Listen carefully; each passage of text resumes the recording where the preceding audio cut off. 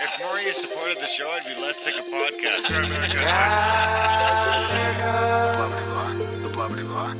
Sending out good vibes. The blah blah. Good vibes.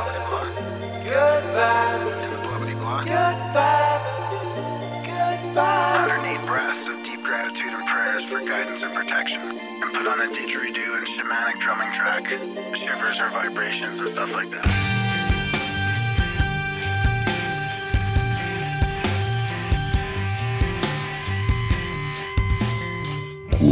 America.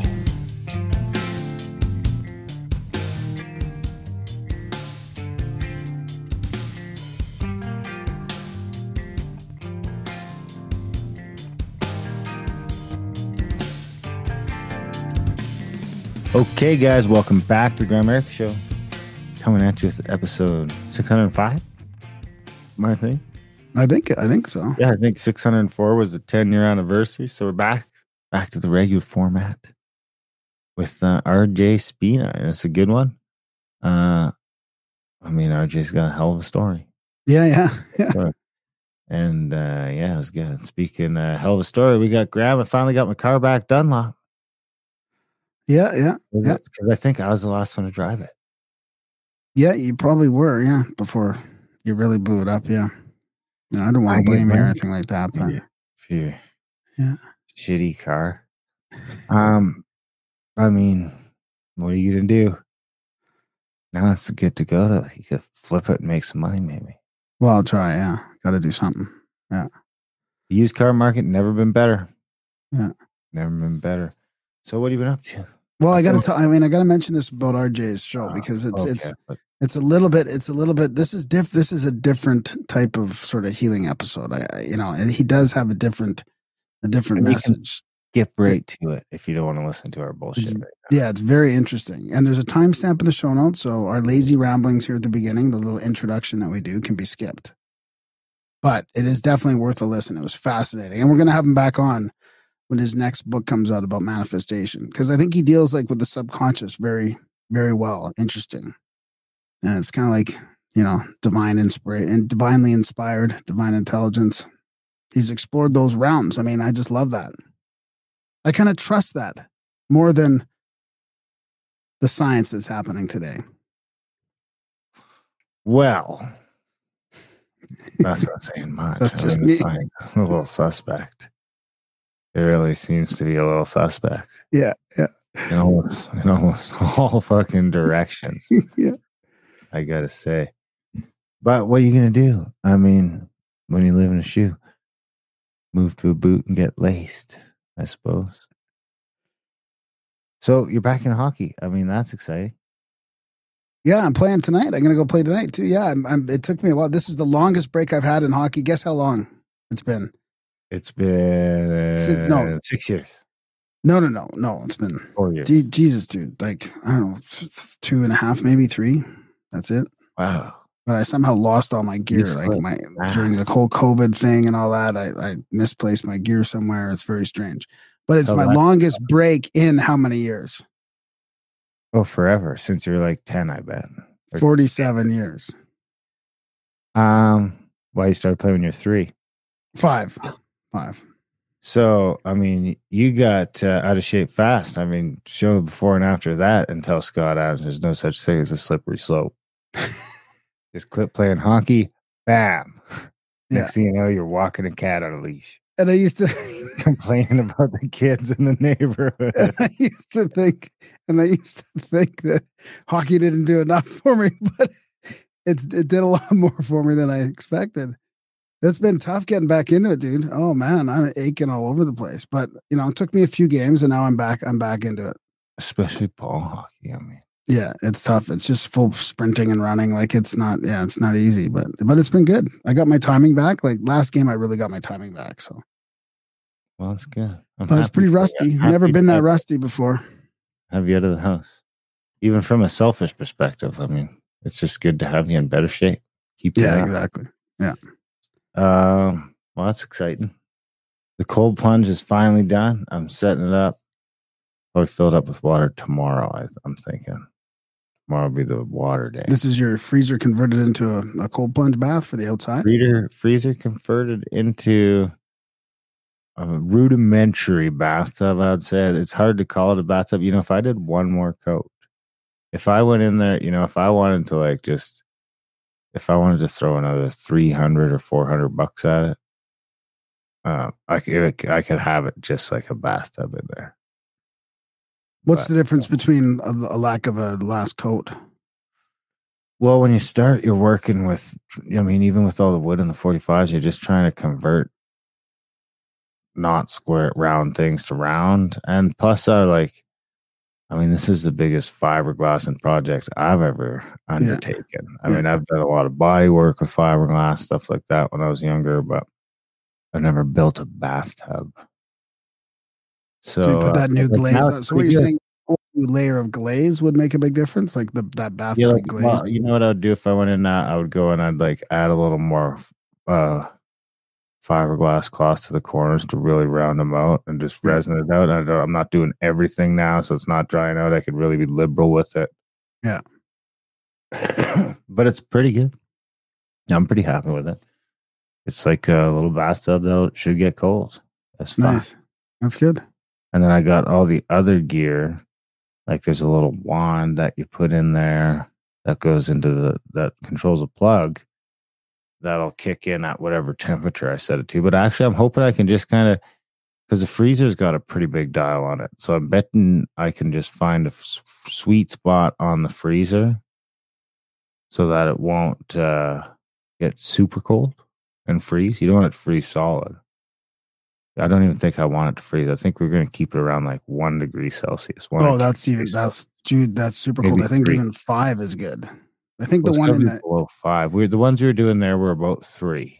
Okay, the one in the Repsol there, that one that's the tub that they replaced one of their hot tubs with a cold plunge is 5, I think. Yeah, so it's going to be above 0. Like we don't, you know. So, that being said, the top still could freeze a little, because the air up there might get kind of cold in relation to where the probe in the water. Yeah. But anyway. So how do you keep it from freezing in the winter then? Well, I've moved it I don't think you can. I really don't think. Oh, it's not outside anyway? It's going to be inside? I've moved it inside. Oh, yeah. You moved it inside? Because the other thing I'm worried about is because I was going to keep it on the back deck right there. Yeah. But I'm worried that it's going to blow the freezer.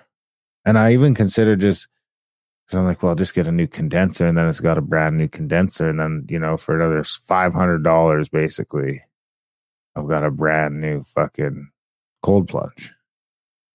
That's as nice as one as you can spend 6. Like I was looking at buying one, dude, because I'm into this thing for fucking Jesus Christ. I mean, without buying the freezer, I'm in for $1,000, I'd say. A ton of wood, without buying the freezer? Resin. Yeah, without buying the freezer because I had it. But I mean, because I was like, well, you know, if I buy one, because I know I've had like probably 12 or 16 hours of time into it too. Yeah. But I looked online to look at fucking buying one, dude, and it was retardedly expensive. The cheapest one I could find was $6,500. Wow, I thought they had a new funky one that's pretty. And that was like an inflatable sort of one. Yeah. Then you're gonna pay $6,000 for an inflatable thing and have that in your house. You know what I mean? When this one's like a bathtub. I mean, once it's done, if it works really well, which I expect it to work just fine. And the only thing you should ever have go wrong in those things, I mean, they're pretty bulletproof. The only thing you should ever have to change is that condenser. So how do you keep it? So it keeps cold just like a normal fridge or freezer would keep cold? Yeah, it's got a dial on it. So it's got a bunch of tubes through it. So it's just like a fridge or freezer. It's just instead of having meat in it, it's just like a freezer. It's but full of water instead. It's half full of water. Wow. Then you have a probe in there. So that if it ever, because it ever froze solid, it would split itself apart. So that's great. So that's why it's not outside too. That you plug into, and then if it ever goes down to say you set the probe at 2 degrees, when it hits 2 degrees, it cuts power. So the freezer will shut off until the probe warms up warmer than 2 degrees again. Then it'll let the freezer have power again. So then it's just always at that perfect temperature. Then basically, so it should basically always just sit there at 2 or 3 degrees Celsius. Wow, that's good. So then I just decided to bring it into the house. I mean, it's going to be because I think the heat will just be too much for it. I was just starting to read some stuff, and it's like, up to 90 or even 100 is probably okay for a freezer. But dude, you've been on my back deck in the summer when it's blazing and there's no wind. It's fucking way more than 100 degrees back there. Yeah. It's like a fucking oven, man. You could cook fucking eggs on my back deck. You can't even step on that little threshold thing or you'll burn your feet. And that's only Calgary. I mean, that's not even, it really only gets that hot for a week or two. Well, no, it gets pretty. I mean, on my back deck, it gets crazy because it's just sort of a heat trap there. It gets like 8 hours of sun in the afternoon. That's what kills you. Because the sun is just up for so fucking long. It just keeps getting hotter until 5 o'clock. Right. Yeah. Yeah. I noticed that. Did you notice what's happening with the temperature? Because the coldest. Do you what time do you think the coldest part of the day is? The coldest part of the day and night, including nighttime. It's crack of dawn. Yeah, of course. It's like 6 o'clock in the morning. This is a surprise to you?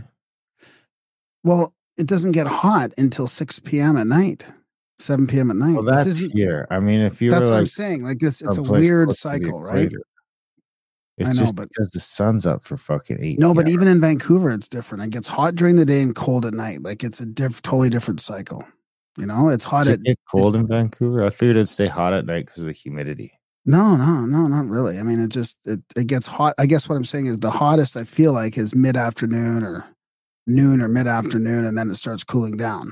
But here it doesn't even start cooling down until 6 or 8 at night. Dude, like if it's a real hot day and you're like waiting for that cool down, if sometimes it feels like 10 o'clock, you're like, what the fuck, man? Where's like the breeze? But anyway, so I was worried about that. And it's like, then it's just there for the winter too, in case, and then you're not going to put it someplace.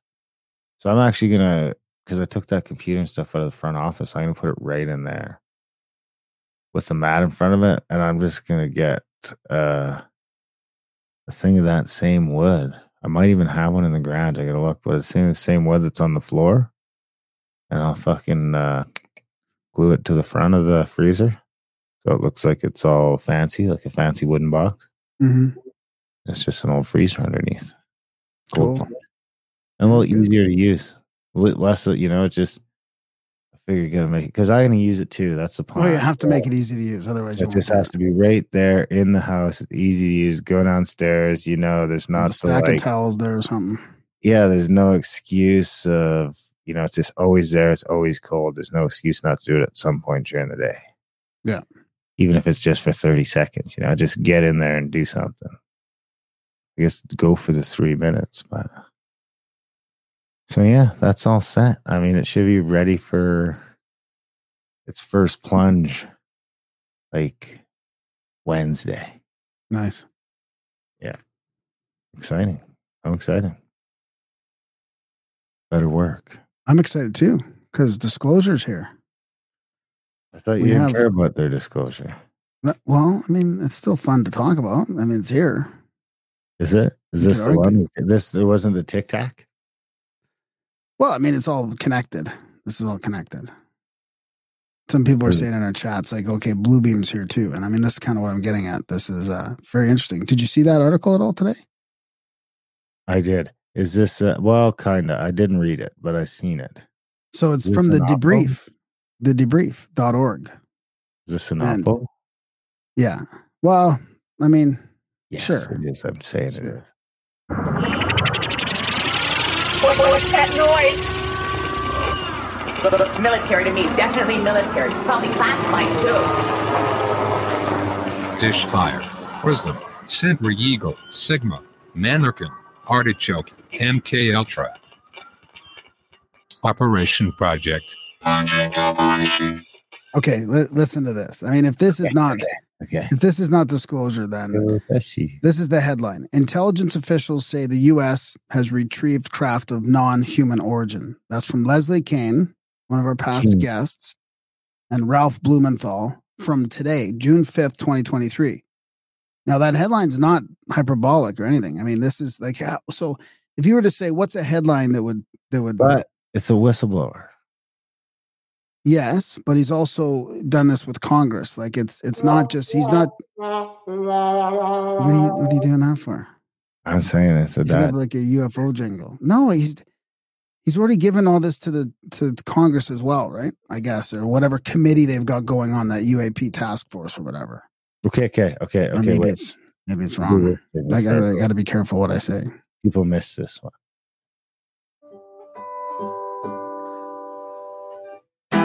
Found UFO quote of the week. That's not how I remember Found UFO quote of the week. It's like been updated or something. It's not the same. Found UFO quote of the week. it. It's not the one I was expecting. Found UFO quote of the week. It's supposed to say Darren and Graham are going deep.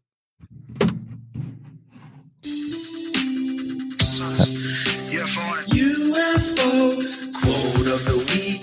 UFO. How many quotes do we do? UFO. I guess it was. I forget sometimes that it was a part of the weekly show for like 5 years. Yeah, at least 5 years. I mean, I had a list of UFO quotes, like 5. Maybe there was hundreds. I think there was hundreds. Well, yeah. I'd like to know 700, maybe. I want to find out 400. which week, what show we quit doing the profound UFO quote of the week. I think I found it. Yeah, that's the one. It's the profound quote of the week. No, that's not it. That's just the profound quote of the week. I'm looking for the Oh, right. Oh, I see what you mean. Yeah. things to ponder and critique or whatever. Remember, right? That I'm not making that up. That was the one that you just played. That was that one. No. The one I just played was just the. Here it is. Profound UFO quote of the week. No? I do like that one too. That's good memory. Darren and Here it is. Graham going deep. It's the profound UFO quote of the week. That's my Words favorite of one. wonder and critique. It's a profound UFO quote of the week. Good memories. That's awesome. I went through a huge document full of quotes through Hundreds of 5 or 6 episodes. years, maybe every week. I was so sick of it by the end because they weren't profound anymore. They were just like, I kind of cherry picked them. So most of the profound ones were in the first couple of years. Anyways, I mean, with a headline like that, how can you say, disclosure hasn't happened really, right? I mean, it's just intelligence officials. because the era of news is over. So I don't know what to, and maybe it never existed. But I don't feel like there's any journalists that I trust anymore. Well, okay. How about this guy, Micah Hanks? He is the founder of The Debrief, one of the founders, and he's the editor-in-chief of this.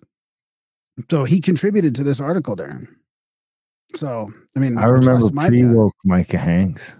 I trust Micah for this kind of stuff. I mean, I trust him for everything except, I just don't, Would you trust him with your kids?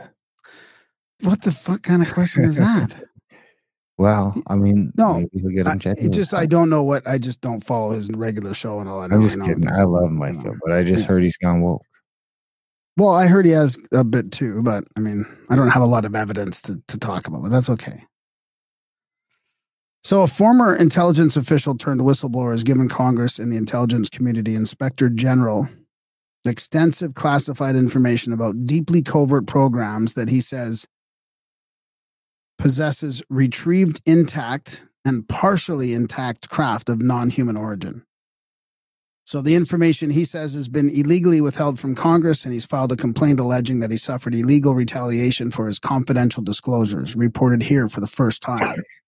So other intelligence officials, now this was so, like, when this was going around this morning, you couldn't even get on the debrief. It took like 15 minutes for the article to load. So I think they got pretty much bombed with a bunch of traffic. Other intelligence officials, both active and retired, with knowledge of these programs through their work in various agencies, have independently proved similar, corroborating information both on and off the record. The whistleblower, David Charles Grush, I don't know how you pronounce that, probably Grush, 36, a decorated former combat officer in Afghanistan, veteran of the National Geospatial Intelligence Agency and the National Reconnaissance Office. He served as the Reconnaissance Office's representative to the Unidentified Aerial Phenomena Task Force from 2019 to 2021. From late 2021 to July 2022, he was the NGA's co-lead for UAP analysis and its representative to the task force. And he got involved in the UAPs not because he had an experience or was interested, just because he was the best guy for the job. So the task force was established to investigate what were once called UFOs, of course, and now they're officially called UAPs. It was led by the Department of the Navy under the Office of the Secretary of Defense for Intelligence and Security. It has since been reorganized and expanded into the All-Domain Anomaly Resolution Office to include investigations of objects operating underwater. I mean, that's interesting in itself, eh? USOs? Yeah. They had to reorganize the whole thing so that would fall under that category. So Grush says the recoveries of partial fragments through and up to intact vehicles have been made for decades through the present day by the government, its allies, the defense contractors. The analysis has determined that the objects retrieved are of exotic origin, non-human intelligence, whether extraterrestrial or unknown, based on the vehicle morphologies and material science testing, and the possession of unique atomic arrangements and radiological signatures. So he says we're not talking about prosaic origins or identities, referencing information he provided Congress and the current ICIG. The material includes intact and partially intact vehicles. Goes on to say,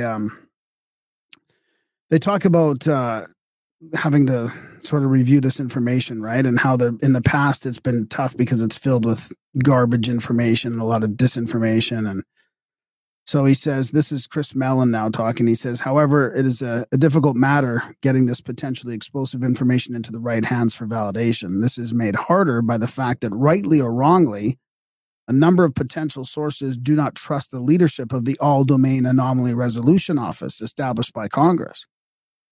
So it sounds like there's a, kind of a schism in the government organization. There's a bunch of people that don't trust these new sort of organizations that are supposed to be analyzing this stuff. But some insiders are now willing to take the risk of coming forward for the first time with knowledge of these recovery programs. Jonathan Gray is a generational officer. Do you know what a generational officer is? Means that his dad and his grandpa were also officers. Is that what it means? I don't know. Well, he is of the United States intelligence community with a top secret clearance who currently works for the National Air and Space Intelligence Center, where the analysis of UAP has been his focus. Previously had experience serving private aerospace and Department of Defense Special Directive Task Forces. And he says, the non-human intelligence phenomena is real. We are not alone. Retrievals of this kind are not limited to the United States. This is a global phenomena, and yet a global solution continues to elude us. So Grush, they're back to Grush again, has served as an intelligence officer for over 14 years. Numerous decorations, participation in covert and clandestine operations to advance American security. He prepared many briefs on UAPs for Congress while in government and helped draft the language on the UAP for the 2023 National Defense Authorization Act. So when did that come out? Like last month? I can Must have just come out, right? Yeah, I can click on it. This document is trying to connect to allow. Let me just check here. ChatGPT don't know shit. It's a piece of shit. It was spearheaded by Gillibrand and Rubio and signed into law by President Biden in December 2022. So this resolution is from, where's the date on here? Doesn't really say the date. Yeah, this is the December 2nd, 7th one. So it states that any person with relevant UAP information can inform Congress without retaliation, regardless of any previous non-disclosure agreements. So, I mean, whether that's, whether this is true or not, it sounds like they're trying to open it up for people to talk about the truth. UFOs or JUFOs, whatever they are. In his statements cleared for publication by the Pentagon in April, he asserted, this is Grush again, that the UFO legacy programs have long been concealed with multiple agencies nesting UAP activities in conventional secret access programs without appropriate reporting to various oversight authorities. He said he reported to Congress on the existence of decades-long publicly unknown Cold War for recovered and exploited physical material, a competition with near-peer adversaries over the years to identify UAP crashes and landings and retrieve the material for exploitation, reverse engineering to garner asymmetric national defense advantages. So, I mean, this is what's been speculated. This is kind of confirming what, like the Black Vault, what's his name at the Black Vault, and a lot of the sort of the deeper ufologists have been saying, that's kind of like a private-public sort of deep state partnership on sort of like a Cold War, retrieving these technologies and trying to reverse engineer them. Huh. His assertion concerning the existence of a terrestrial arms race occurring sub rosa over the past 80 years focused on reverse engineering technologies of unknown origin is fundamentally correct, as is the indisputable realization that at least some of these technologies of unknown origin derive from non-human intelligence. And that was Carl Nell, retired Army colonel who had worked with Grush on the UAP task force. So I think I'm almost done. There's a little bit more. I'm just going to read a couple more relevant points here. An unclassified version of the complaint provided to us states that Grush has direct knowledge of the UAP-related classified information. It's been withheld and or concealed from Congress by elements of the intelligence community to purposely and intentionally thwart legitimate congressional oversight of the UAP program. So, I mean, it seems like they're talking about the infighting of disclosure, really. People want to keep it for themselves and people want it to come out. They can see how this is sort of illegally being kept secret. When you have multiple agencies nesting UAP activities in conventional SAP-CAP programs, both as recipients of exploitation, related insights for operational reasons, without appropriate reporting to various oversight authorities, you have a problem. So he's referencing the special access programs and the controlled access programs. We should have Mike on the show. We should. That would be fun. Yeah, you should text him. So he does say, Jonathan Gray does say secrets have been necessary, though a tough nut to crack, a potential technological advancement may be gleaned from non-human intelligence and UAP retrievals by any sufficiently advanced nation and then used to wage asymmetrical warfare. So therefore, some secrecy must remain. However, it is no longer necessary to continue to deny that these advanced technologies derived from non-human intelligence exist at all, or to deny that these technologies have landed, crashed, or fallen into the hands of human beings. So, there we go. It's here. You remember where you were on this day, if I ask you? Yep. Same place that I was at. Podcasting. Well, there you have it. I mean, let us know what you think. Have we been disclosed or not? I would argue not. I mean, when it's on CNN, then I'll say they're trying to disclose. Oh my God. Yeah, but I'm not saying that that's when I'll believe it. I still don't believe it. I won't believe it then either. But that's when they'll be like, after, the Tic Tac was on CNN. Wasn't it? Well, Leslie Kean was the one that came out in 2017 with, I don't know if Blumenthal was there or not, but I mean, that was the original story, right? Now, this is interesting because he's not just coming to back on the show. Yeah. He's not just coming to them, Mike and these guys saying, okay, publish my whistleblowing. Like, he's already been through the government UAP thing, right? And now he's coming out. So that this matches what they have in the government officials, you know, in the official process. That's why it's quite fascinating. All right. So June 5th, 2023, 65223-2023 is Disclosure Day. There you have it. Let us know. Support the show. GoAmerica.ca/support. If you enjoy our lazy ramblings or our interviews with some of the fabulous minds from around the world, this one is no exception. Head over to GoAmerica.ca/support today and let us know what it's worth to you. Is it worth $1 a show or $2 a show or $8 a show? You decide. GoAmerica.ca/support. You can make a one-time donation and sign up for a monthly. Whatever you want to do. There's PayPal, there's Stripe, there's, you know, any way you want to support the show, we'll find a way to make it happen. But do sign up if you are getting some value from our little podcast. It's not a free show. It is value for value. So we put it out there hoping that it does get value to you. You'll send some value back our way. It's the only way we can eat. At least to cover all the costs. At least, you know. America.ca/support, guys. If you can, when you can, we will be eternally grateful.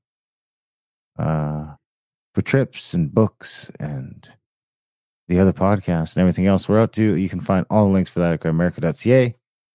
You got a quote for us this week, or did I played the Oppo quote, right? Yeah, I can play the quote. I can play a quote. I can read a quote for you.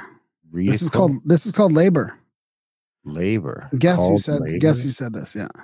He that in his studies wholly applies himself to labor and exercise and neglects meditation loses his time. And he that only applies himself to meditation and neglects labor and exercise only wanders and loses himself. The first can never know anything exactly. His lights will always be intermixed with doubts and obscurities. And the last will only pursue shadows. His knowledge will never be certain. It will never be solid. Labor but slight, not meditation. Meditate but slight, not labor.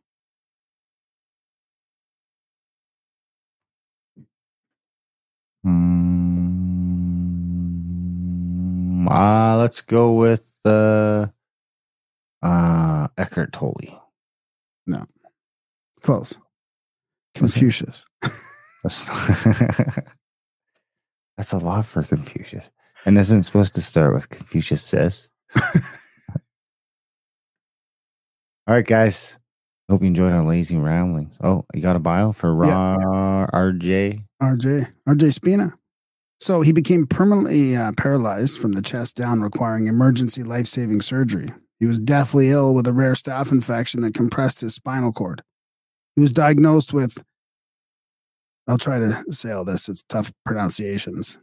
Type 1 diabetes, hypothyroidism, autoimmune disease, autonomic dyslexia, and suffered from life-threatening complications due to his catastrophic spinal injury. His body was destroyed and beyond repair. He spent nearly 3 months in a hospital rehab facility being inundated with antibiotics, drugs, painkillers, and rudimentary physical therapy. He was given zero chance of ever walking again and was told he would need medications for the rest of his life. Today, he's no longer paralyzed. In fact, within the first 100 days after emergency surgery, he walked unassisted, just as he predicted in the ICU. His diagnosed illnesses and diseases have been resolved. Even the mystery lethal injection that months of power antibiotics could not cure. How did he do this? And I'll leave that for the show. I am your holy brother, RJ.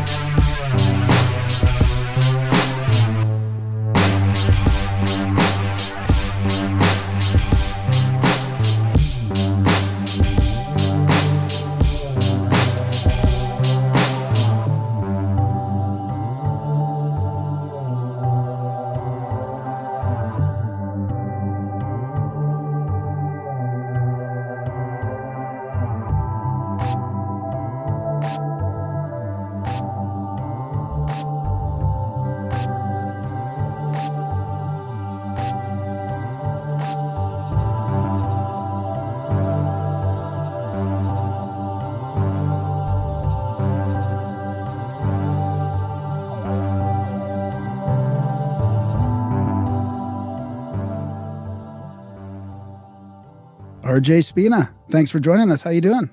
I'm doing very well. Thanks for having me. It's my pleasure. Yeah. Welcome to Grimerica. Yeah, I'm excited. And nice to meet you too, Darren. Thank you. You as well. So, super interesting book. We've done a lot of healing episodes, right?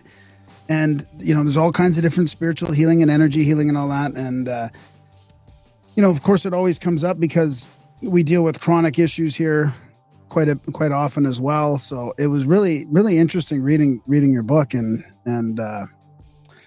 trying to imagine would this who would this work for? Who would this step work for? So I mean, I think it's really important, I guess, to start with your own story and that's a pretty important part of it, right? About how you managed to heal yourself. Yeah.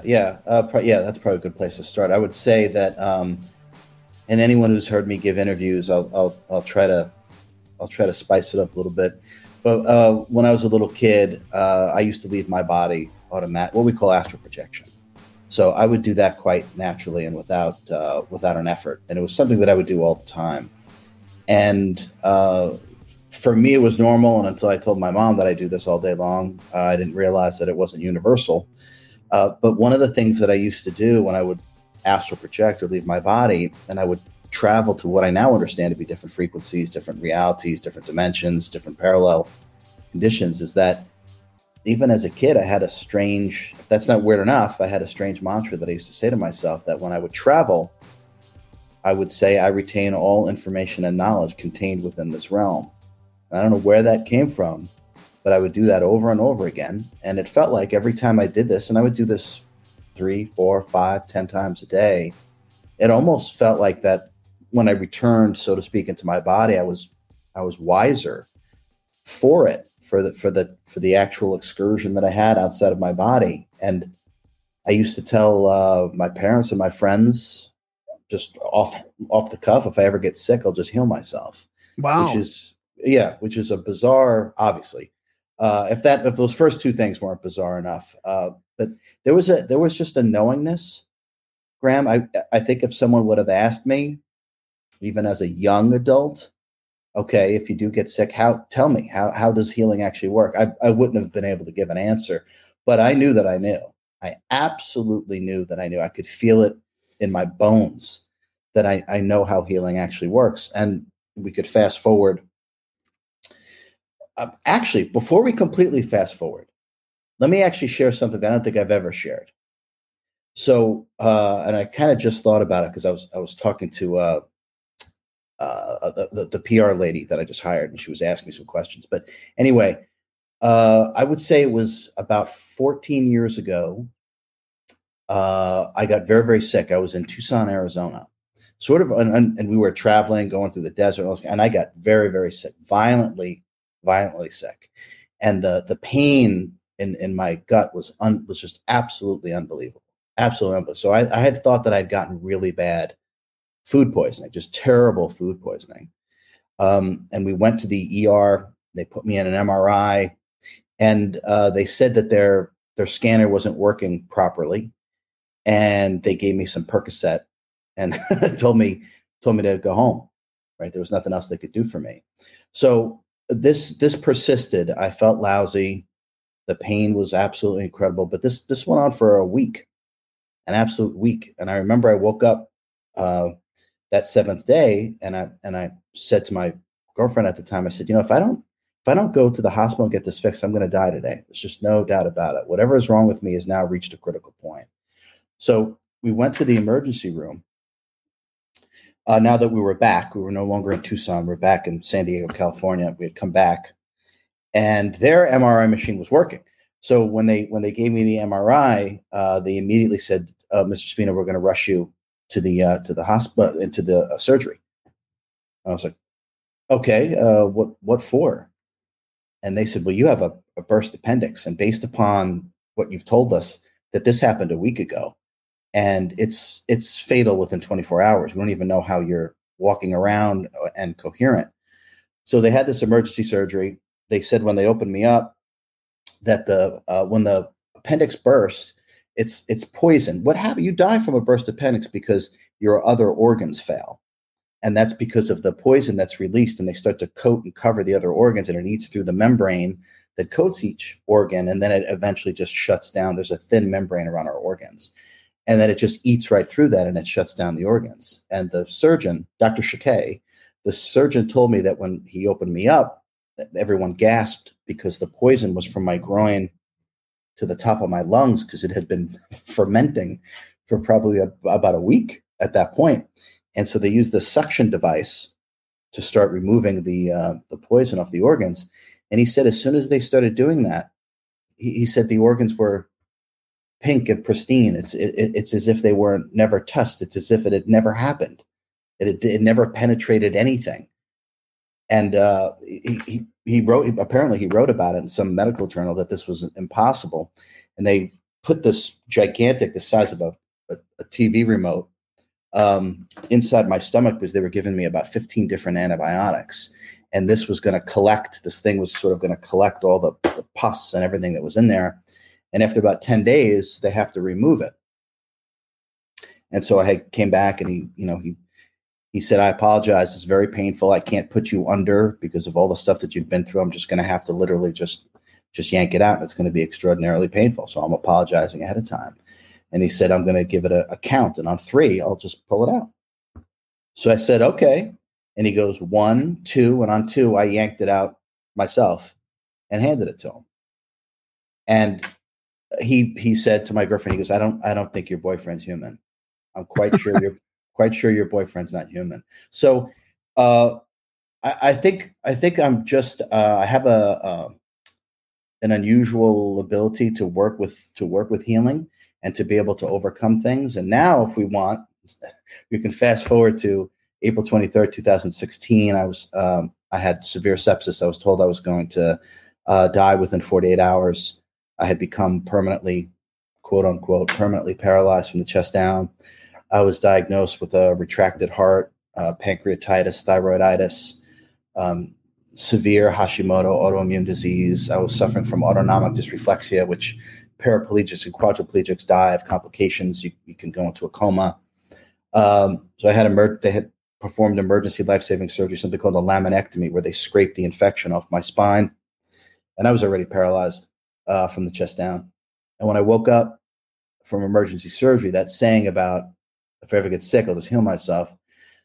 The entire know-how on how that actually works from a higher consciousness perspective was right back in my hands. And I literally, now this is all documented, I literally started explaining how self-healing and self-realization actually works. And I was going to put myself back together. I'd walk in 100 days unassisted, and I'll have absolutely no issues. All these different diseases and chronic issues and all this kind of stuff will be absolutely resolved. And I filmed it while I was in the hospital rehab.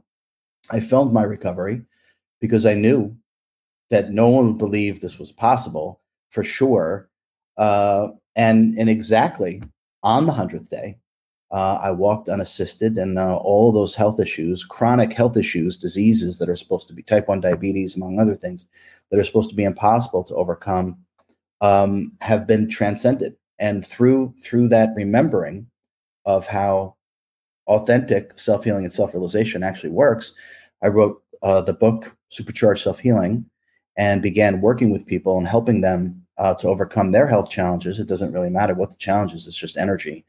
So, and that's really what I've been doing since then. I've created courses and all sorts of things like that. And that's how the know-how came back to me, was really through the destruction or near total destruction of my body and near death.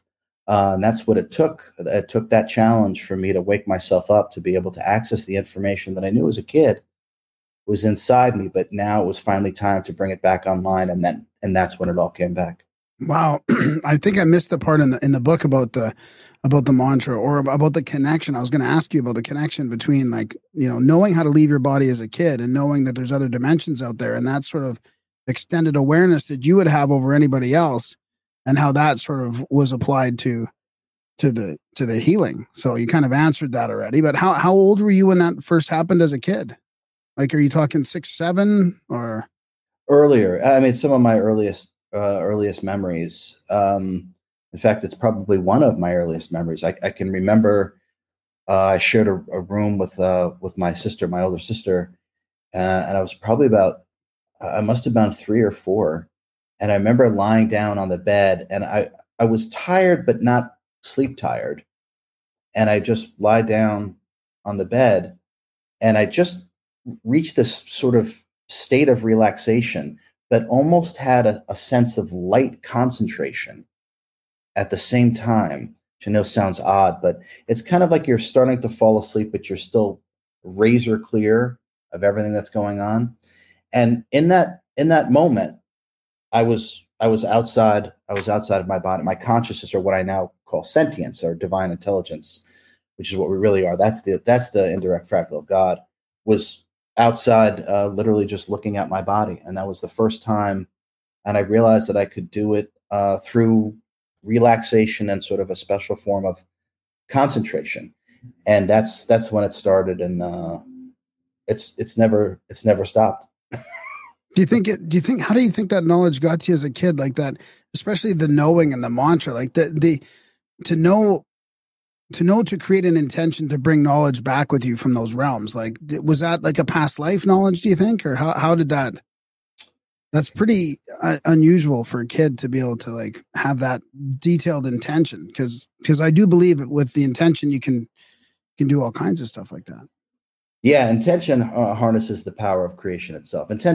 Desire and intention actually harnesses it. It's what puts creation into motion. I think you could say it's past life. I would say that the understanding, the wisdom, the know-how, the talent, the ability, however you want to describe it, I would simply say that's just part of what I am. It's part of what we call the soul, but what I call sentience, and sentience is a divine intelligence. It's our level of love and wisdom, whose subsets are talents and abilities. That's what we really are, and that's what's given energy to create. And those two things lumped together have been called the soul, but I've found that they're two very distinct and totally separate things. So I think the know-how or the remembering, as I sort of came into this incarnation very detached from the human experience, detached from the body. And I think it's just a remembering. It's part of my own wisdom, I guess. I think it's just part of me that, and it's an aspect of gnosis or self-knowledge.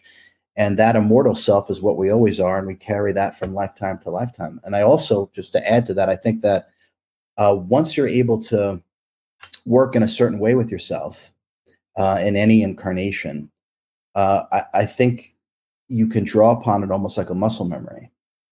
And the know-how, because I used to say it as a kid, I think the know-how was always there. It just wasn't time.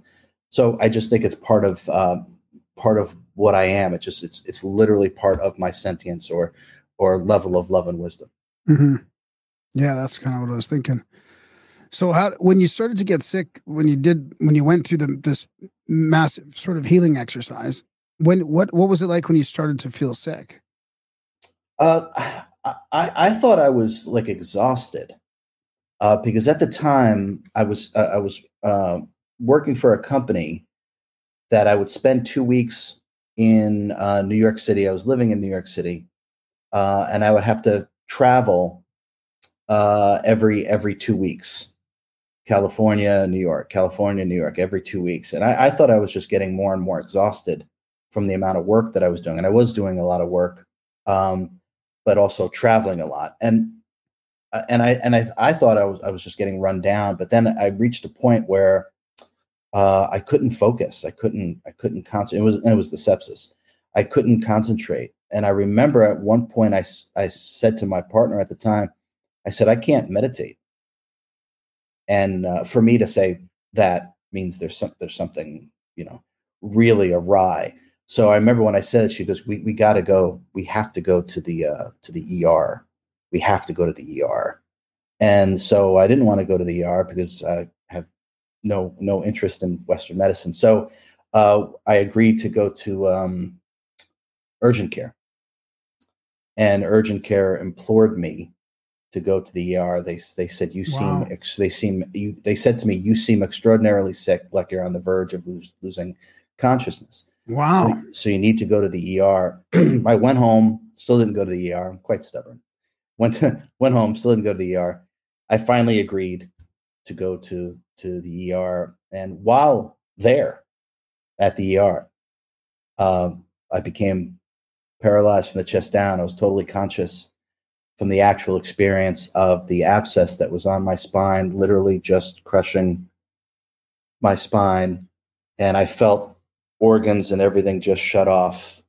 The connection to them would literally just shut off. It's almost like an elevator going down floors. And I could actually feel everything starting to shut down. And that's when they started, they drugged me as much as they could to get me into to do as many tests as they could. And that's when they discovered that I needed an emergency surgery on my spine. But the surgeon said we might as well wait because the damage done to his spine is irreparable. It doesn't matter if we operate right now or we operate in 3 days. The damage is done. So, was it the sepsis then that caused all that other stuff that you mentioned? I believe so. I think my bloodstream was so sick that it wound up manifesting and expressing itself in all these other various type 1 diabetes, severe Hashimoto autoimmune disease, pancreatitis, thyroiditis, a retracted heart, and autonomic dysreflexia. Autonomic dysreflexia affect paraplegics and quadriplegics whose injury is above T6, and the majority of my spine getting crushed. And there's an MRI of this. People can see this, and you can see the surgeon's notes too, pre-surgery, post-surgery. It's just complete paraplegia. The autonomic dysreflexia affects people with injuries in that area, and autonomic dysreflexia, your autonomic system doesn't work. So your breathing, your pulse, your heart rate, your body temperature has no regulatory, no one overseeing it. So you would just stop breathing. And this happened many things. You just stop breathing, your pulse would just drop, or your heart rate would absolutely skyrocket. Your body temperature would drop 5 degrees in like 5 minutes. It was one of the most bizarre experiences, besides paralysis, one of the most bizarre experiences ever is to have your body, the deepest systems of your body completely stop working and then to sort of remember, almost like an ancient yogic practice, to be able to go in and start controlling heart rate, pulse, body temperature. And I was forced to do that because things weren't looking good. So yeah, all that was happening simultaneously and concurrently. So you had a spiritual life before that, like meditating, and what was your spiritual practice like before that incident? Yeah, absolutely. Meditating, the leaving of the body, my consciousness it's just something I have always done. I'm quite sure it's not just this lifetime. And so my practice wasn't, say, a religious, an organized religious practice. I was raised Catholic. I went to Catholic school until 6th grade. My spiritual practice had to do with the exploration of my own consciousness.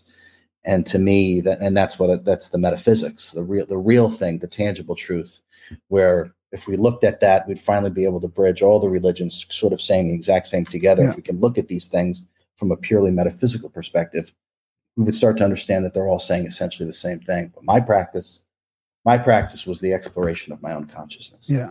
So you could leave your body at will at that point, like between being a kid and between this incident. Was that something you regularly did? Yeah. It's just anyone can do it. I teach people how to do it. It's very simple. It has to do with just relaxation and detaching from the body, the identification with the body itself. And once you allow all the sensations to start to die down, you'll cease to start identifying with the body. And then there's just a certain thing that I teach people to do. It's almost like going up an elevator. As you start to go up, you're changing the electromagnetic frequency of your brain, like you change your radio dial. And as you start to do that, you start to pick up things that are outside of physical sensory perception. And then once you do that, the detachment from the body starts to become more complete, and you're able to literally just let what you really are, just same as the way that we incarnate and same the way that we demise our body. You just start to leave. And it's everyone would stop fearing death if they learned how to do this. Exactly. It's so important for humanity that this is sort of one of the big tricks I think that's been played on us, that death is the end and all this, and that bodies are just material suits. I mean, I really feel like this is one of the most important things. Yeah. Oh, well, yeah, absolutely. I mean, what passes for world culture really has to do with the production and consumption of physical goods, and anything outside of that is deemed just insane. But that's a way to keep human consciousness trapped within the lower frequencies of the physical universe, and therefore easily manipulated, subjugated, and controlled. Yeah. Darren, do you got any questions before we get into the depth of this? Well, I think I got the gist of it. Yeah, let's get into it. So what was it like then? It seemed like the difference between your story and all the other kind of healing stuff we've talked about is you sort of had this intense intention and confidence that you were going to do it. Like you wouldn't let any kind of negative thoughts or obstruction happen. So, I mean, obviously you have to be quite a master at mindfulness or controlling your thoughts and intentions to do that. But also like, how, I mean, how did you just know all along? Well, I mean, you told us that you learned how to self-heal, that came to you, but I find it quite fascinating how intense, I guess, your belief was. Yeah. And I would even say, Graham, it's not a belief, it's a knowingness. Yeah. Right. So, and I came into this incarnation, this lifetime, with that knowingness intact. And it was just going to come out when it was the right time. And that was clearly the right time, because if I didn't remember how to do this, I think it would have been over for sure. Healing, how I describe, the simplest way that I can describe it, and of course the book lays out the healing technique that I remembered or was given or created or downloaded, which is really all the same thing anyway. The Ascend the Frequencies healing technique. But healing from a very detached and higher consciousness perspective is essentially the deconstruction of the false self. People call that the ego, their egoic mind, or the slave mind, whatever term you want to use. But it's the human character, because of the collapsing of consciousness and therefore the constriction of our energy, is the reason why we get sick. And when and disease and all these kind of things, any kind of disharmony, right? Whatever conceptualized reality that you create for yourself, the body has the tangible experience of that. And so when we reduce ourselves to body consciousness, which is just 5 senses in the intellect, we're completely cut off from what we really are, our higher mind, and where we come from. So through the deconstruction of the false self, which is, you could relate that to authentic self-realization, or what enlightenment actually is, although that's not required to heal yourself. It might be required to remember the technique and then be able to share it, but it's not required in terms of putting yourself back together. But it's the human character that has the issues. What we really are, the sentience, the divine fractal of God, is untouched by everything that goes on here. I mean, we're literally immortal. Nothing here touches us at all. The body-mind is a part of and attuned to the local environment. The body-mind is greatly affected by what goes on here. But it's the egoic mind and its story of ill health is the reason why we carry sickness from moment to moment and carry it into the next moment. Now, as you start to deconstruct that false self, its story of ill health goes away. So as the false self is deconstructed, so is ill health. And for me, that's part of one of the most important teachings of that book, is that to understand that as you deconstruct the false self, you start to return to what you really are. And what you really are doesn't get sick. It doesn't die. It's divinity incarnate. It's a much higher frequency. It's not touched by what goes on here. Your body-mind is touched.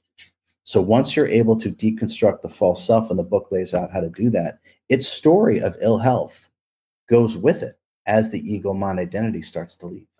Will that work for like a blown out knee or something like that? Yeah, it doesn't matter what it is. I've helped people with everything that you could possibly imagine. If we start to understand that everything is energy, and it is, and even scientists today who don't understand anything will tell you that so-called matter is 99.99999% empty space. And it is, right? And that's not even the half of it. Trust me. So it's just energy.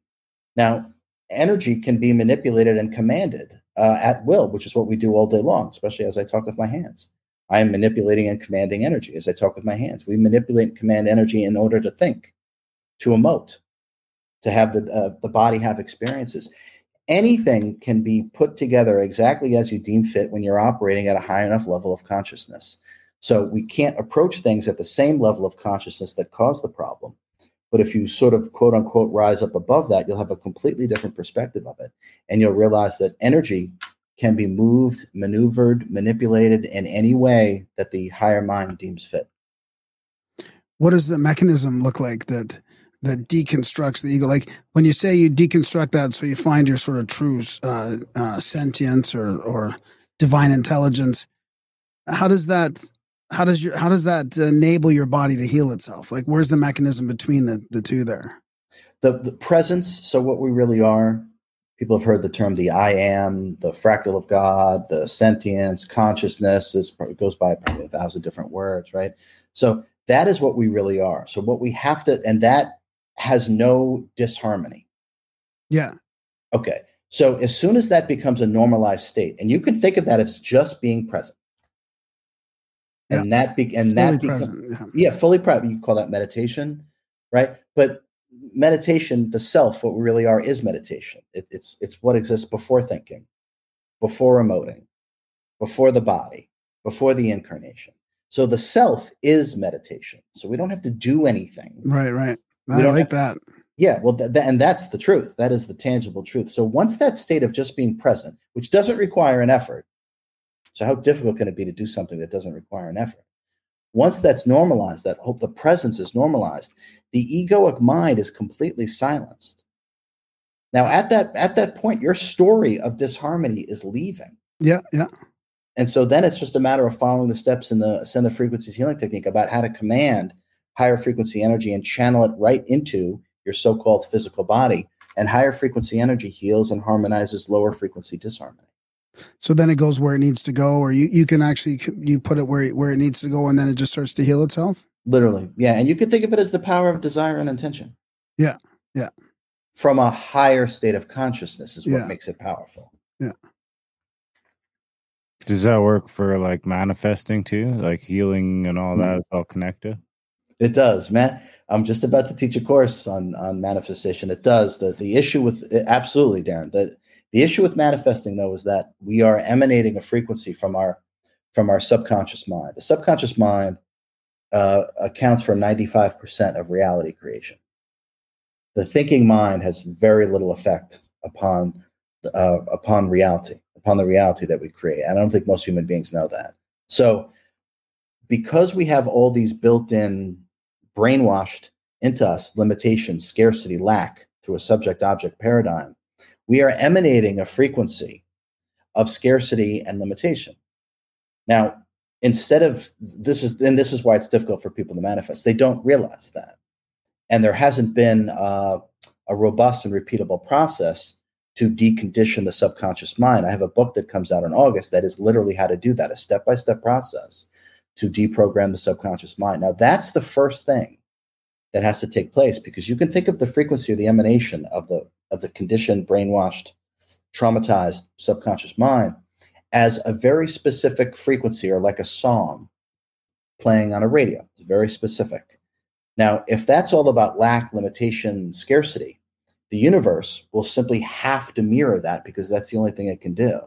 Now, that must be deprogrammed first in order to be able to manifest powerfully and properly from the infinite and the abundant I am, or the fractal of God.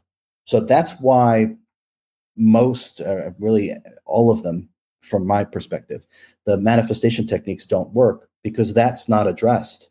That has to be addressed first, because if that emanation is still going on and then we tack on mantras and affirmations, it's like we're playing two songs at the same time. And those are the emanations that are reverberating out into the universe. The universe can't dance to two. I don't know anybody that can dance to two songs at the same time. And that's why we get such mixed, poor results. And the subconscious program is always going to win out anyway, because it's a much more powerful frequency, because it accounts for 95% of reality creation. So once that's cleared out, manifestation becomes quite easy. And that's part of the course that I'm literally going to start teaching in 11 days. I was just going to ask you when. So is it an online course or? Yeah. How do people get to that? It just the website, ascendthefrequencies.com.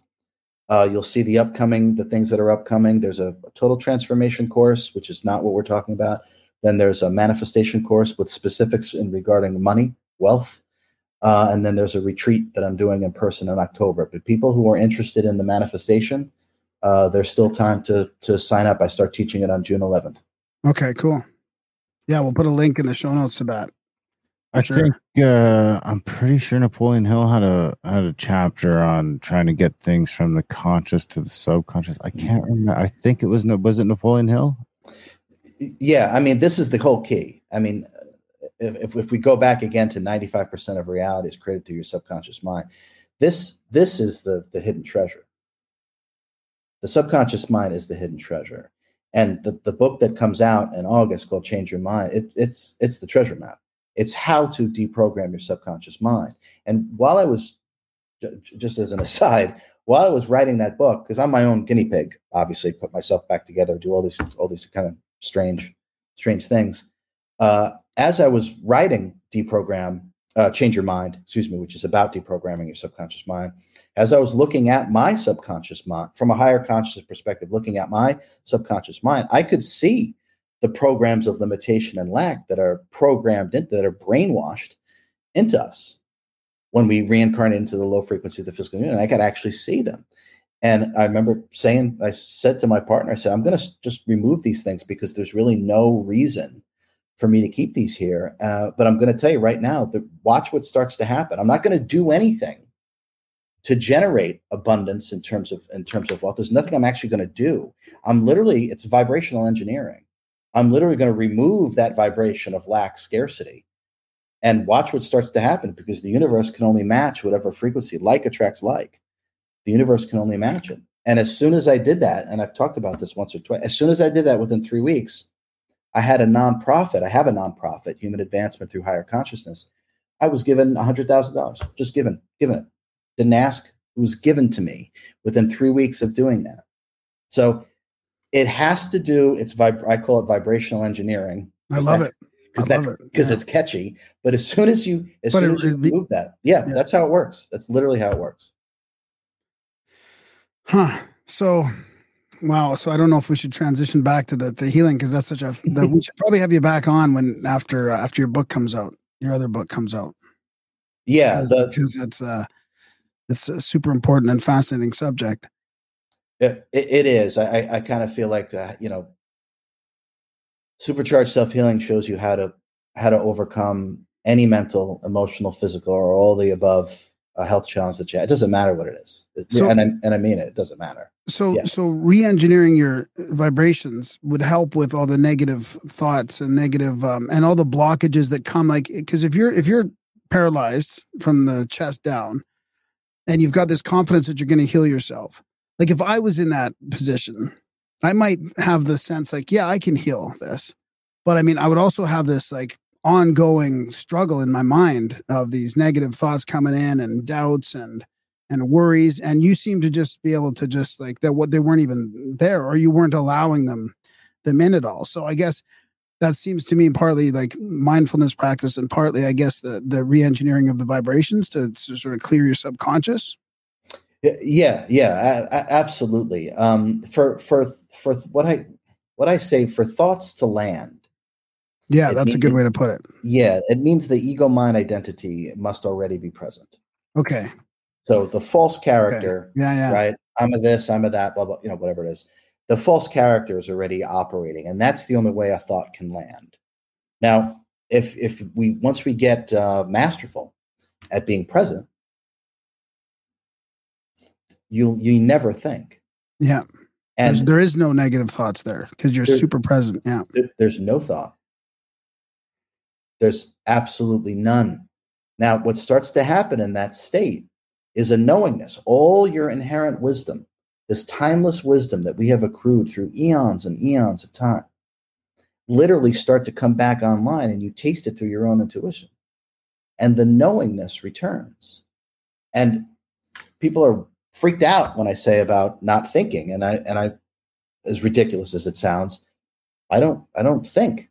I mean, I really don't think. I don't sit and think. I haven't done it, and can't remember how long.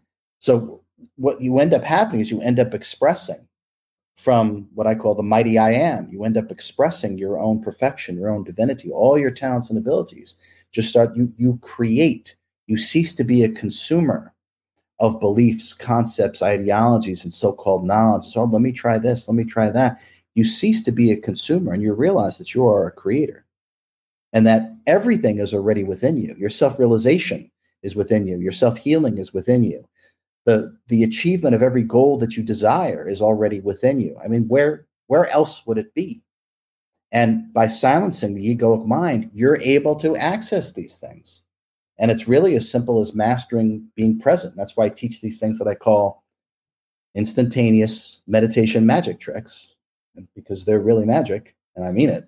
They're magic, and they bring you to meditation, to clarity in 1 single second without any effort. And that's really the key. That's where we want to build from. It's from that state of being. Yeah. What's the difference between that and just like being radically authentic, sort of? Being your true self and being radically authentic are probably... Yeah, but... You're talking about the present? You're talking about being present, Darren? Fill in with the present? I guess it's like, because you got to do some thinking sometimes, right? Well, I understand. So from a very detached perspective, Darren, what I would say is that when you're really in tune with who you really are, okay, the I am, the true self, your soul, whatever word you want to use, when you're really in tune to that, okay, what we really want to do is express that. Okay, that's just natural. We're creator beings. We feel most like ourselves when we're creating, right? So what's going to happen is when you're really in tune to that, the desire and intention of what you really are is going to start to come online. Now, once you're attuned to that, I'll give you the context.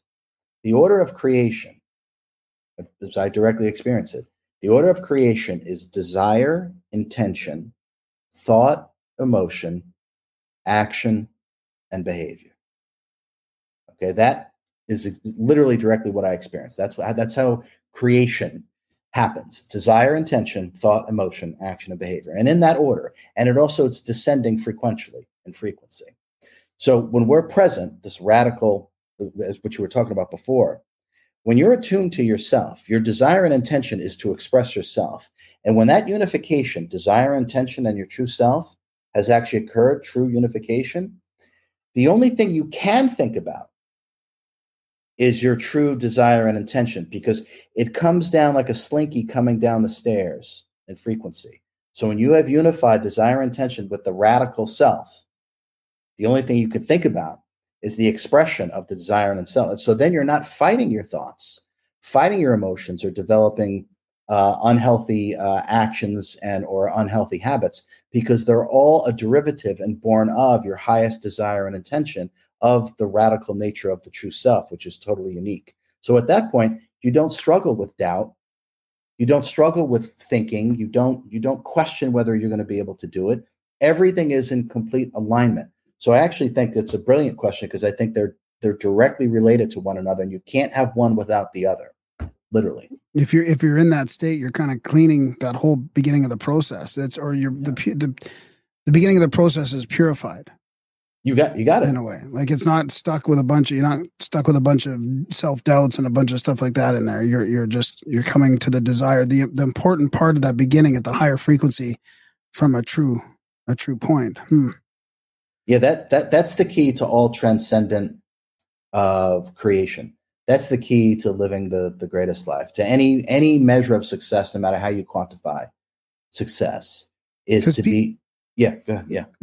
No, because people kind of, like Darren, I think, was not quite going there, but a lot of people just say, well, what about, you have to plan, you have to schedule stuff, you have to think, you have to look through but I think what you're saying is you can still do all that stuff, but you're just doing it from the moment and not sort of letting intrusive thoughts come in, and you're more focused on the task at hand kind of thing. Would that be fair to say? Yeah. I mean, I used to say this. I stopped saying it. I'll say it tonight. I used to say it because it used to freak people out. I used to literally say planning is for cowards. And people would look at me like I was nuts and get offended. The ego mind would get offended. There's a lot of truth in that statement. So when you trust your own mind, you don't need to plan anything. Okay, so it just flows. Now we all know what this is. Now most of us do not have a frame of reference for going through long years, decades of lifetimes without really thinking. We don't really have a frame of reference for that. So we assume that we can't operate without thinking. And you're right, you'll operate beautifully, powerfully, in a transcendent nature without thinking, because thinking is electromagnetic interference. It's not your true signal. That's where we get all the doubt from. So we know, all of us know what the flow state is. All of us, right? Anytime we lose ourselves and become completely engulfed, and whatever I don't even care what it is, but whatever we're doing, we lose ourself. What we're losing is the ego mind. We lose the false self. So we know what this flow state is like. Are we thinking when we're doing this? Is there any thought whatsoever when we're in the flow? Nope. Now, so just imagine just maintaining that. That's all. Perpetual flow. And we all know we do our best work, right? When we're in the flow state. Every athlete, I'm dating myself. I remember Larry Bird still my favorite basketball player. So I remember when Larry Bird would make, these unbelievable no-look passes and this and that. And he would say, he goes, when I'm flowing, I don't need to think. I can feel everything. I know where everything is. Wayne Gretzky. You don't even have to, yeah. This is what I mean. So I'm talking about maintaining that state. That's all. And everyone knows they do their best work in the flow. Who says we have to turn that off? I bet I could guess Graham's favorite basketball player. Spud Webb? Steve Nash. I just picked the short guy. Steve Nash, your favorite player, Graham? Oh, I don't follow basketball. Spud Webb. I mean, back in the 80s, we used to love Spud Webb in the dunk contest. Yeah, Was this absolutely he's a real guy?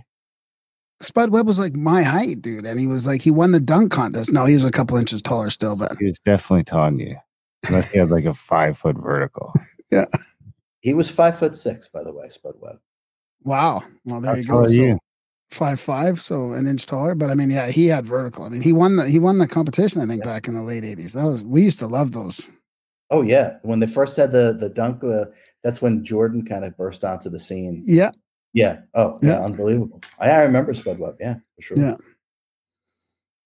So let's get into like a little bit about the process of healing, I guess, because that's, some of the most important parts here. And also, I mean, I love this conversation so far. It's fascinating. But also, I guess the thing I want to get in there too, that you can answer along the way is like people with genetic issues, right? Or what we think of as genetic issues. I'm not saying they are necessarily, but I find that if people are in pain all the time, chronic issues, chronic pain, chronic ailments, I mean, the pain travels around the body in different places. Like it's hard for them to even focus on anything. Never mind about getting into a state where you can start to heal yourself. Yeah. No, I've been there too. So I mean, I know levels of pain that I didn't think even existed. I got to be honest, complete and utter agony. The kind of pain that doesn't stop, that you feel like you have to just start screaming. So I know exactly what that's like. I lived that. I lived that for months. So I had to teach myself in that state, my body just in complete turmoil. I had to teach myself how to heal myself in that state. Right. So one of the things that I learned to do in terms of dealing with pain was our natural reaction to pain is to tense up, right? Okay, that creates resistance. It actually increases the pain. Yeah, makes it worse. Okay, so what I learned to do is that when the pain would kick in, I would actually allow myself to relax and almost like sinking further back, deeper into my body. And the moment that I relaxed and did that, there's this space that gets created between your awareness and the pain itself. There's this space, and in that space is where we can actually start to work. And as soon as you start to create a little space by relaxing, the pain immediately starts to diminish. And as soon as you realize that you actually have control over the pain in that way, people are so enthused and the confidence level goes off the charts when they realize they're not a victim to the pain. They can actually do something about it. And that very simple technique of, instead of tensing up, to actually relax and imagine that you're falling deeper and deeper within your body and that the body is almost in front of you. And as soon as you do that, you get that space, you're going to realize that you actually have some control over the pain. And I promise you, anyone who actually starts to master the things that I talk about, not only can you diminish pain, you could make it stop completely. And I mean it. And I'm talking about the worst pain imaginable, because I've been there. But you can actually, when you work with yourself properly, you can actually have complete command over it. So would you, to help you relax, would you get into a low exhale breath kind of thing? Some breathing techniques or anything like that? I've seen this work. I've seen helping somebody get into that autonomic state, get rid of pain. I mean, but it takes 15, 20 minutes kind of but I mean, you probably get to do it quicker yourself, but would breathing be a part of that? It can be used. Breath can be used without a doubt. I didn't utilize any of that.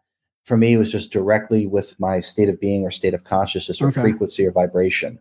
And one way that we stop everything, where everything stops, where we have instantaneous meditation, all you have to do is pretend that you just arrived here. No past, no future. That's that 1 second thing you're talking about? Yeah. Go ahead and do it right now. Tell me if you can even think. Yeah, I did. Yeah, just getting right into the moment without 10 breaths or whatever. Just get in there. Not needed,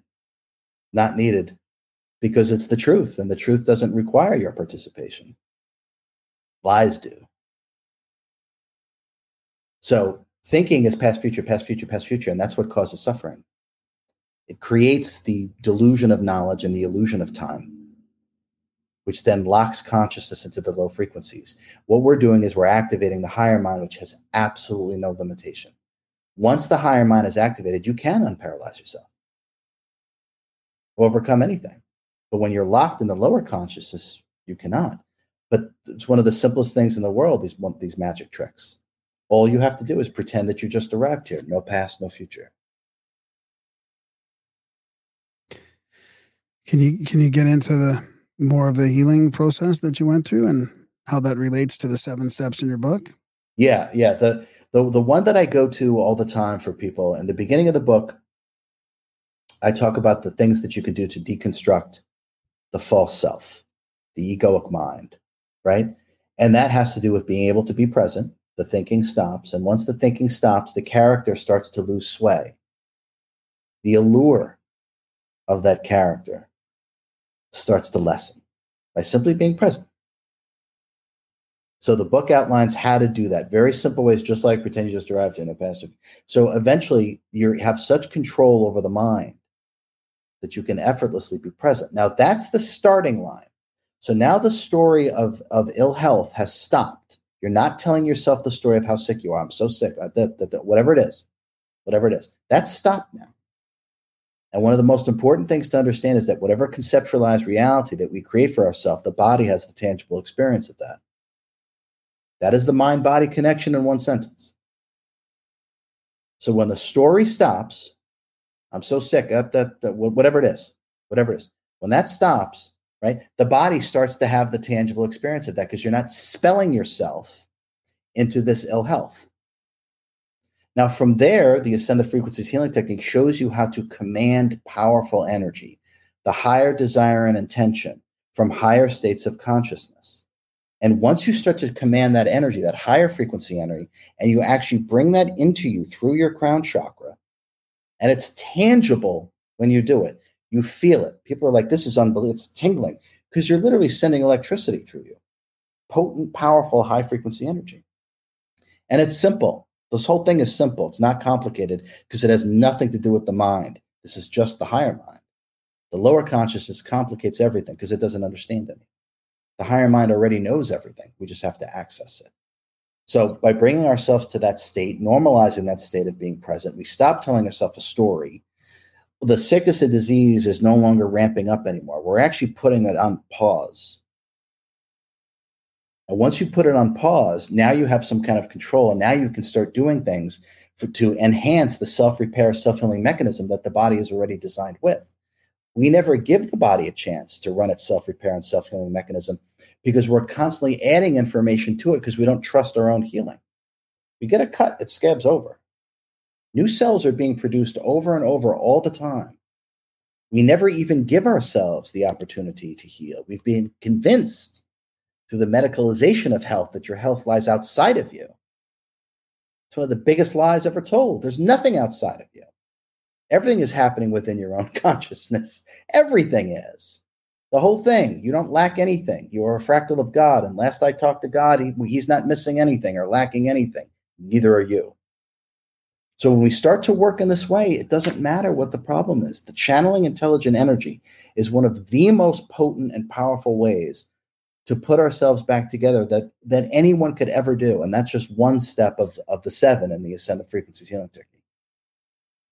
And you started to create that space for yourself then to start moving, literally practicing to move your legs, to do all that. Like how did that incorporate into the physical healing that you went through? So when paralysis, you can't, I know this is obvious, but when you're paralyzed, you can't move or feel anything, right? And by the way, what it's like, do you ever get buried in the sand, like to your neck up? No. Okay. When I was a kid, we used to do that. It's kind of like that. For anyone who's ever done that, that's kind of what paralysis actually feels like. You can't move 1 inch, and you feel like you're trapped in sand, and you just can't move. To move your leg 1 single inch would be the same as like jumping over the Empire State Building. It's that impossible. So to answer your question, Graham, so what happens is because you can't feel anything and you can't move, as you start bringing in the energy, just think about plugging something in and putting an electric charge through it. So what starts to happen is you actually start to feel the electricity moving through you. And as soon as you start feeling the electricity moving through you, that's the life force now going through the dead area of your body, the paralyzed areas. And for me, it was my whole body from the chest down. But you can actually start to feel the energy coursing through there. Now, once there's life force coursing through there, this is when you can begin the process of reanimating it. Because now it's plugged in. Like if your computer is not plugged in and it's got no charge, it doesn't matter how hard you hit those keys. Nothing's going to happen. But once the computer is charged and it's plugged in, you hit the keys, things happen. So it's the same understanding. Once the energy starts coming through and you actually feel it, you can use that energy to start to repair and animate yourself. And pretty soon, and there's a video right on my website that shows me unparalyzing myself, and it's time-stamped. So you can see it.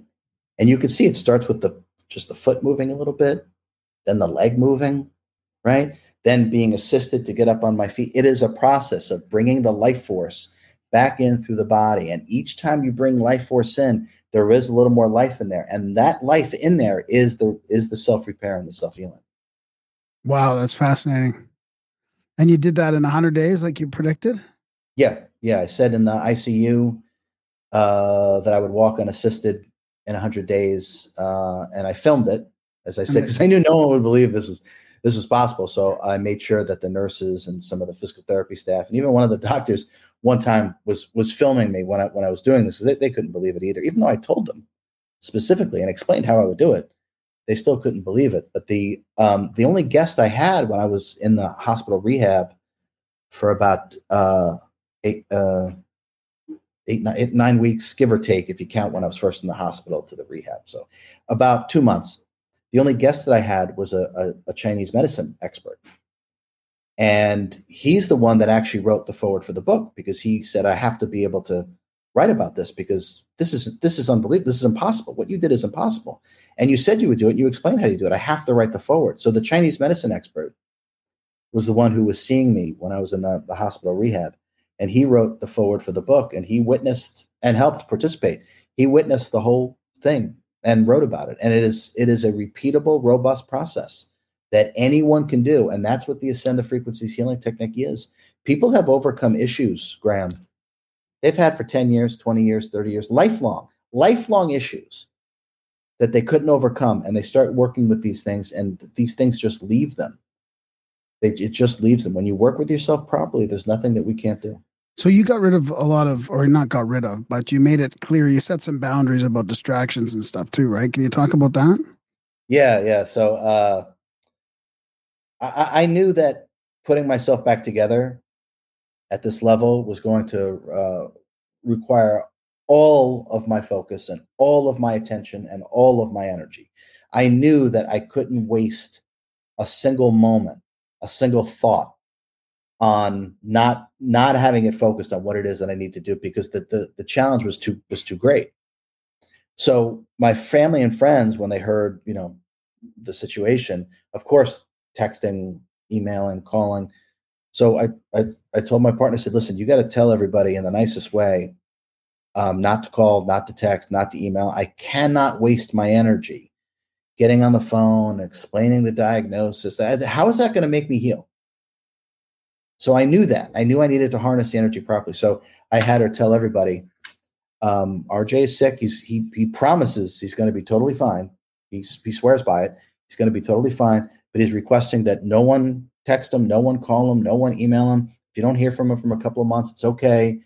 But RJ, is requesting that you just leave him alone. He's literally going to unparalyze himself. And my friends and family that know me saying I'm going to unparalyze myself is really not that far-fetched coming from me. So they respected that. They respected it, and it allowed me to focus. And I didn't allow any distraction. And I didn't even allow certain people into my hospital room that were very negative. Some of there was a nurse and a couple of orderlies that would come into my room because I was living there. They had the worst energy, the absolute worst energy. And I remember I would get on the phone and call the charge nurse and said, listen, you can't allow, I'm not going to say their names. You can't allow, blah, blah, blah, blah, blah into my room. They are interfering with my healing. They're never allowed to set foot in my room again. I mean, I was as serious as a sheet of flame. I knew what I needed to do, and I wouldn't be distracted, and I wasn't going to let anybody throw me off. So creating the proper healing environment, no negativity, and it allows you to focus supremely. If we want incredible, impossible results, we're going to have to focus in that way. Otherwise, it's not going to happen. Yeah, I love it. Wow.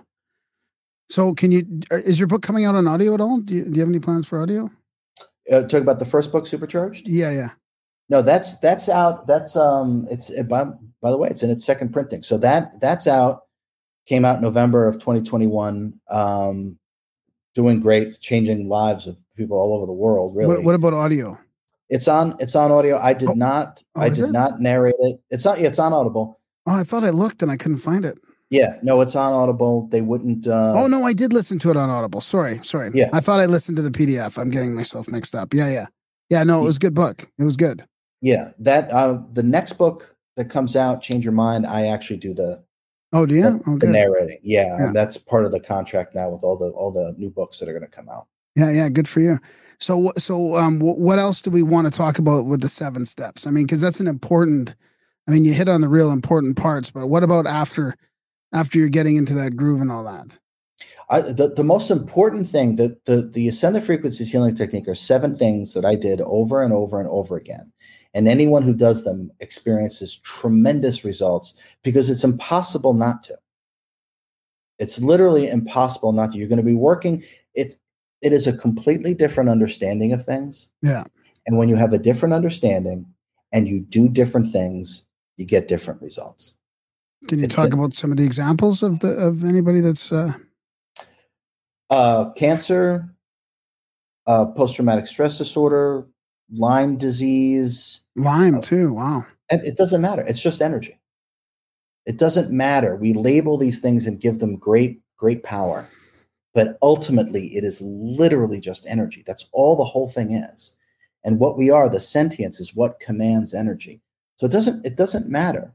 It doesn't matter what the quote unquote diagnosis. It's irrelevant. Even if it's genetic, even if it's the so-called like genetic, like it's in your genes, Genetics are nothing. Genetics are absolutely nothing. It all comes down to the sentience that's operating the vehicle, that's inside the vehicle, that's inside the body. Genetics are a translation way, way downstream from what are energetic templates. Energetic templates are the form and function. They relate to the chakra system. Energetic templates are the blueprints for our form and function. You can think of them as like an architectural design.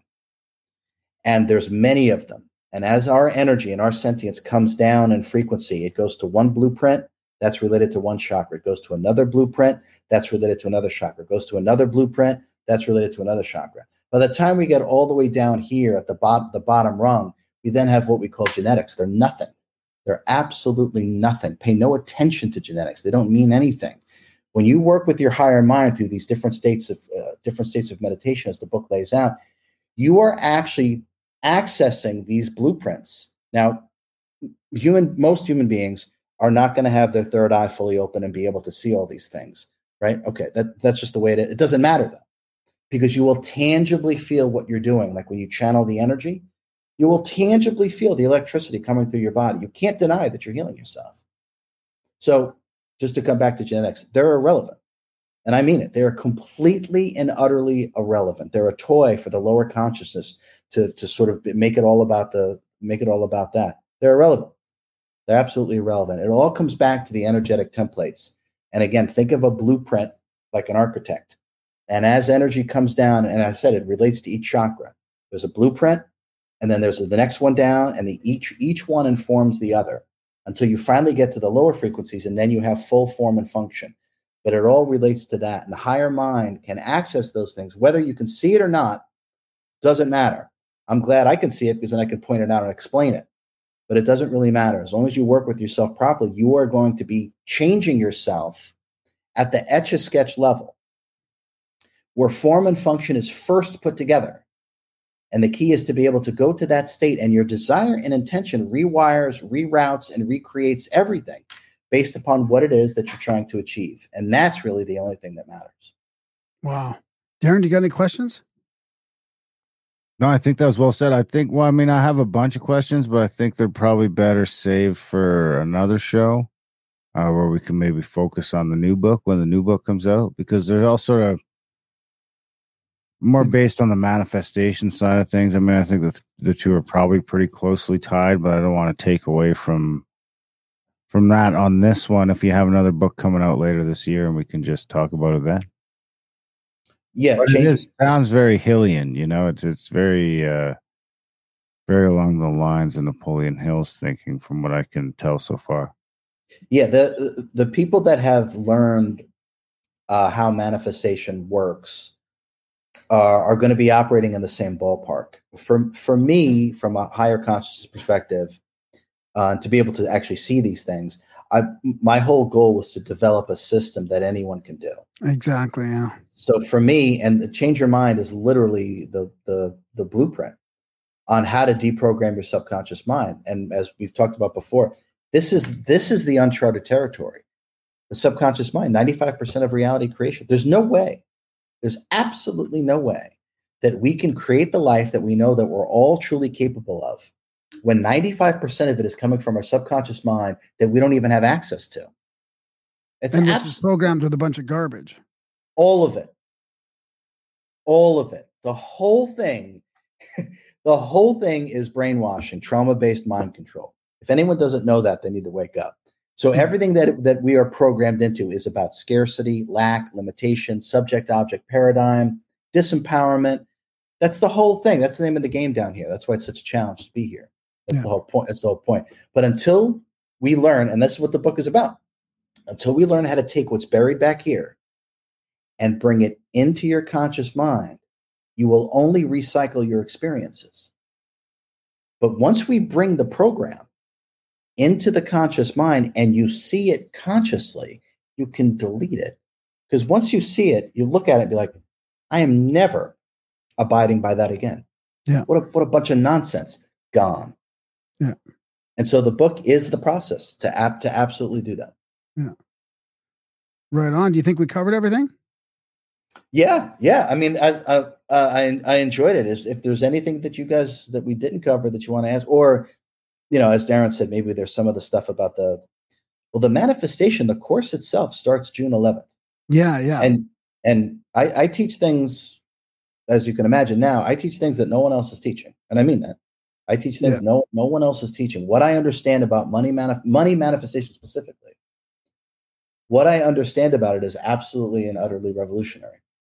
Absolutely revolutionary. And it's a repeatable, robust process that anybody can do. And when people start doing it, they can't believe how simple it is. Yeah. They can't Where can believe it. people get the info on that? How long is it for? It's 9 weeks. 9 weeks, like an hour a week for 9 weeks or something? Yeah, like that, hour and a half. Yeah, hour and a half. It'll be almost like this. Me rambling on and on about these things. Yeah. But it's filled with how to deprogram, but also it's filled with what to do. There's an actual process. It's not just about deleting the programs of lack, limitation, and scarcity. We absolutely do that because we have to do that. But then there's an actual, just like the Ascend the Frequencies healing technique, it's like, here's these 7 things you actually do these things. Yeah. So the money manifestation, it's an entire ebook. It's like 175 pages. So you actually do this, and then you do this, and then you do this. So it's a step-by-step process. Not only is it deprogramming, but it's actually what to do as well. I love it. Yeah, we'll put a link in the show notes to that, and let's have you back on when your next book comes out. I just flew by. I thought it was an amazing chat. I think it's super inspiring, and yeah, like you said, it's different from all the other healing stuff that we've looked at. It is. Yeah, it is. It's not the healing through belief, which is completely and utterly inaccurate. You don't heal through belief. It's a step in the right direction. It's not belief. It's knowingness, which sends a signal to self-repair and self-healing. It's knowingness, which is a very specific vibration and frequency. And that allows healing to take place. Beliefs have nothing to do with it. We use beliefs when we don't know. And beliefs, by definition, from a metaphysical perspective, definition, if we could actually see these things, and quite frankly, I can actually see them. A belief is anything whose landing spot lies outside of the self. I believe in a heaven out there. There is nothing out there. Everything is within your consciousness. Yeah. So you don't heal through belief. You heal through knowingness. And it's a very, very specific state of being and state of consciousness. And the Ascend the Frequencies healing technique puts you in that exact frequency and vibration. And the body must respond, because whatever conceptualized reality we create for ourselves, the body must have the tangible experience of that. The body's designed to repair itself. This only puts it, increases it by an order of magnitude when you do the teachings in the book. Yeah. Awesome. Thanks. Yeah, this has been great, RJ. I look forward to chatting again, and I might check out that course. We'll see. Yeah, I hope to see you there. Thank you very much, guys. Something I have a ton of, but yeah, I can always squeeze some more out. Maybe I'll send Graham, and he can report. I'll go. Do you want to mention your website and how they can find you just verbally before I put it in the show notes? Sure. The website is Ascend the Frequencies. It's right behind. Wait, if I go this way, there it is behind me. So it's ascendthefrequencies.com. The YouTube channel, there's got to be about 100 hours at this point, with all the interviews I've done and all the videos I've made. Probably 100 hours of free material if people want to get more accustomed to these teachings and these understandings. The YouTube channel is just Ascend the Frequencies, and the Instagram is Ascend12. The number 12. But the website, I encourage everybody to sign up for the newsletter, because I talk about things and offer things all the time that is really, truly unlike anything else. Sign up for the newsletter, and that way people are kept abreast of the next class, the next event, the next book, the next course. And that way people know. And there's another course too, I might as well mention. I do it on a rotating basis. I call it Total Transformation. So I've worked with so many thousands of people over the last 7 years that I understand the main challenges that humanity faces in terms of what's universal, whether it's self-sabotage, trauma, self-doubt, things like this that every single person struggles with. So I have it's rotating, but I'm always teaching one, and it's called the Total Transformation. And I go over these most challenging issues that every human being has, and I completely and utterly deconstruct them from a very, very different perspective.